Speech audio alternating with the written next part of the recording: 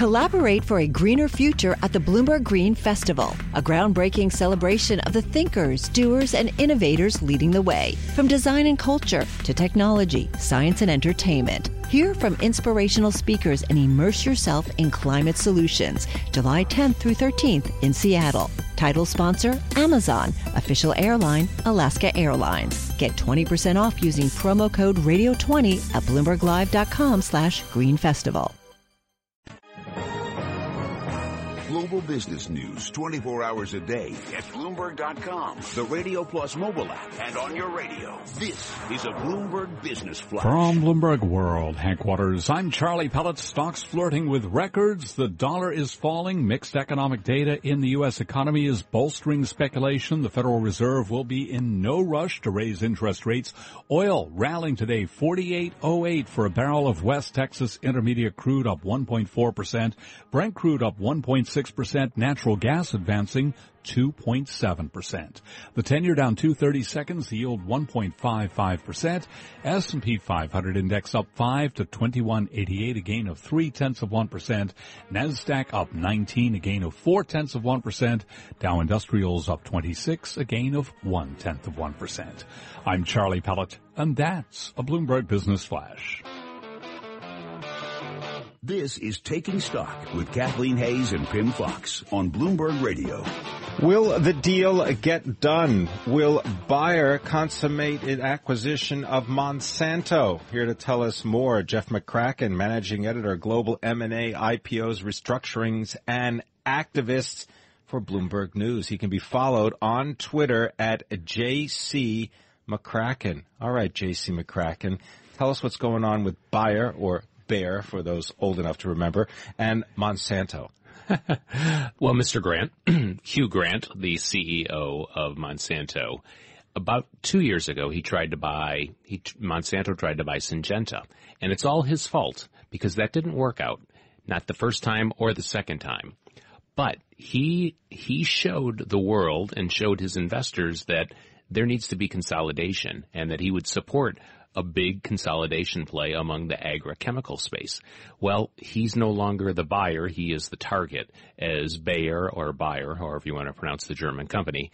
They've made a run at Monsanto. Their first offer was roughly $122 a share. They bumped it to $125 a share.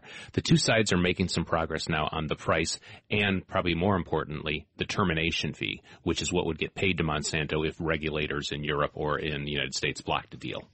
Why would Hugh Grant, the chief executive of Monsanto, why would he go from being an acquirer to being someone that would be acquired? And should anybody in their St. Louis headquarters be nervous? Are there going to be job cuts? Is there overlap?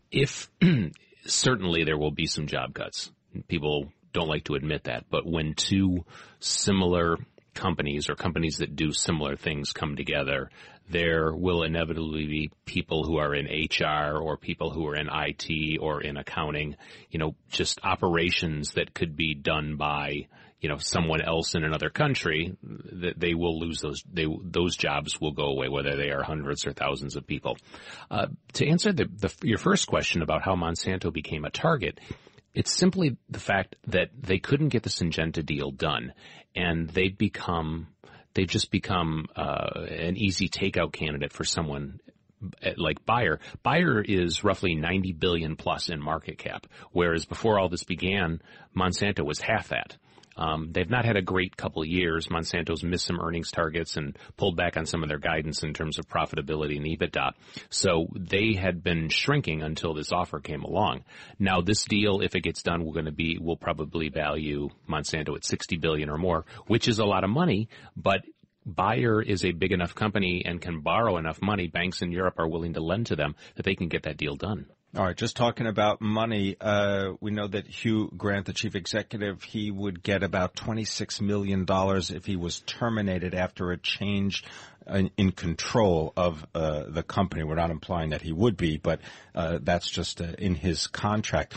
Does Bayer really need this deal? Why are they doing it? There's been a slowdown, if you will, in spending by their customers, their consumers, if you will, which are mostly big farms. There's been a lot of pressure on food prices. There's been a lot of pressure on these farmers, and they're not spending as much money on the seeds, or don't want to spend as much money on the seeds and the fertilizers that they would get from Bayer or Monsanto. The other thing that's going on if you're Bayer is you can't ignore the fact that Syngenta did get acquired by a big Chinese company, ChemChina, and Dow and DuPont are also coming together. So if you don't consolidate, you are going to be under pressure from others who are coming together and doing the kinds of deals you wish you would be doing at Bayer. Regulatory oversight? I mean, are these guys going to end up controlling, maybe 3/4 of the market for... like cotton? Yeah. So I would not be surprised if the regulators either in EU or in the United States took very long, hard looks at these deals. That's why the termination fee is so important. Because if you're Monsanto and you agree to a deal, put yourself on the block, you're not put yourself on the block, but show people you're willing to be sold, and then the deal gets blocked 6 months from now, you want something for the effort, which in their case will probably be a couple $2 billion. The biggest, I think, hurdle will be CFIUS, the Committee on Foreign Investment in the United States. They will investigate whether there's a national security issue. Monsanto doesn't make missiles or bombs, but they are very crucial to our food supply here in the United States. So the regulators there will look very closely at who Bayer is and what they're thinking of doing. Thanks very much for enlightening us, keeping us up to date. I know you're going to be writing about this until the deal closes. Jeff McCracken, he is managing editor, Global M&A, IPOs, Restructuring, and Activist for Bloomberg News, and you can follow him on Twitter at JC McCracken. All right, we turn now to the world of politics, and Mike Nizza, he is our executive editor for Bloomberg Politics, and he can be followed on Twitter at Mike Nizza, Nizza, and he's here to tell us a little bit about the campaign. And I want to start off, Mike, by getting your thoughts, or just give us an update on the evidence that Donald Trump may or may not be changing or altering or in some way amending his position on immigration reform. Sure. So this week actually started on Sunday with the new campaign manager, Kellyanne Conway, saying that this would be Immigration Week, and he would be holding a roundtable and then delivering a major policy speech on Thursday that would articulate. That was supposed to be in Colorado. Yes, and then by Monday that was pushed back or delayed. The schedule was kind of thrown up. The whole schedule was kind of torn up, and then this morning we received a new schedule that did not include the immigration policy speech, but did include more roundtables, and the campaign says that Trump is seeking counsel on his immigration policy right now. Is that because it has been misinterpreted, at least according to the Trump campaign, by obviously Democratic opponents?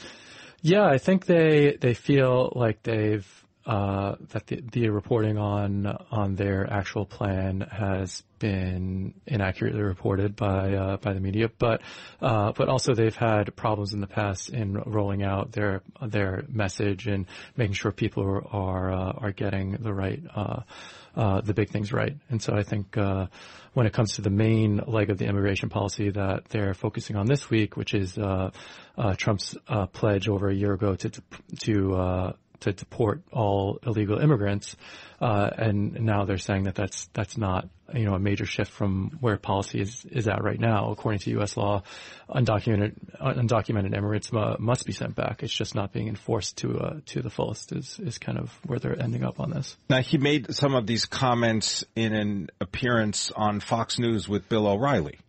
He did. That was an amazing interview. I think any close observer of Donald Trump had their jaw dropped for at least a few seconds of it when he appeared to give Obama credit for the work he'd done in deporting undocumented immigrants. And in fact, President Obama has been labeled deporter in chief by immigration rights groups. As recently as a few years ago. So he kind of said that he would model his own approach after Obama's and apply the law. He would just do it with more energy, is what he suggested.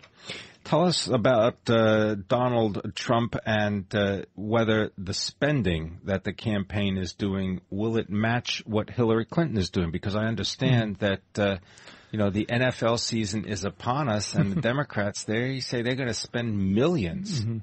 Yeah, I don't think there's any way that the Trump campaign can spend as much as the Clinton campaign. They got a much later start in raising money, mostly because Trump was self-funding his primary run, and that was a major selling point for him. And then it took a little longer than usual to set up the general election fundraising operation. They raised a lot of money in July. It definitely almost reached parity with the Clinton campaign.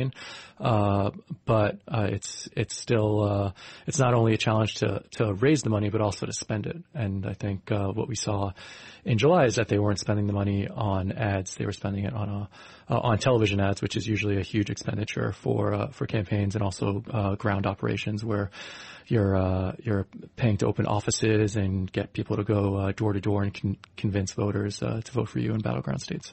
According to a spokesman for Priorities USA, which is the political action committee backing Hillary Clinton, they say that they've not spent the bulk of $160 million in ad reservations that they've already made. Yeah, it's really it's really a completely asymmetric war when it comes to that. Thanks very much for joining us. Mike Nizza is executive editor, Bloomberg Politics. Go ahead, follow him on Twitter at Mike Nizza, Nizza. You're listening to Taking Stock. I'm Pim Fox. My co-host Kathleen Hayes is on her way to Jackson Hole, Wyoming for the Federal Reserve Annual Symposium. Janet Yellen speaks Friday, 10 a.m. Wall Street time. The countdown has begun. This May, 1,000 global leaders will gather in Doha for the Qatar Economic Forum powered by Bloomberg, held in conjunction with our official partners, the Qatar Ministry of Commerce and Industry and Media City Qatar, and premier sponsor QNB. Join heads of state, influential ministers, and leading CEOs to make new connections and gain unique insights. Learn more at QatarEconomicForum.com.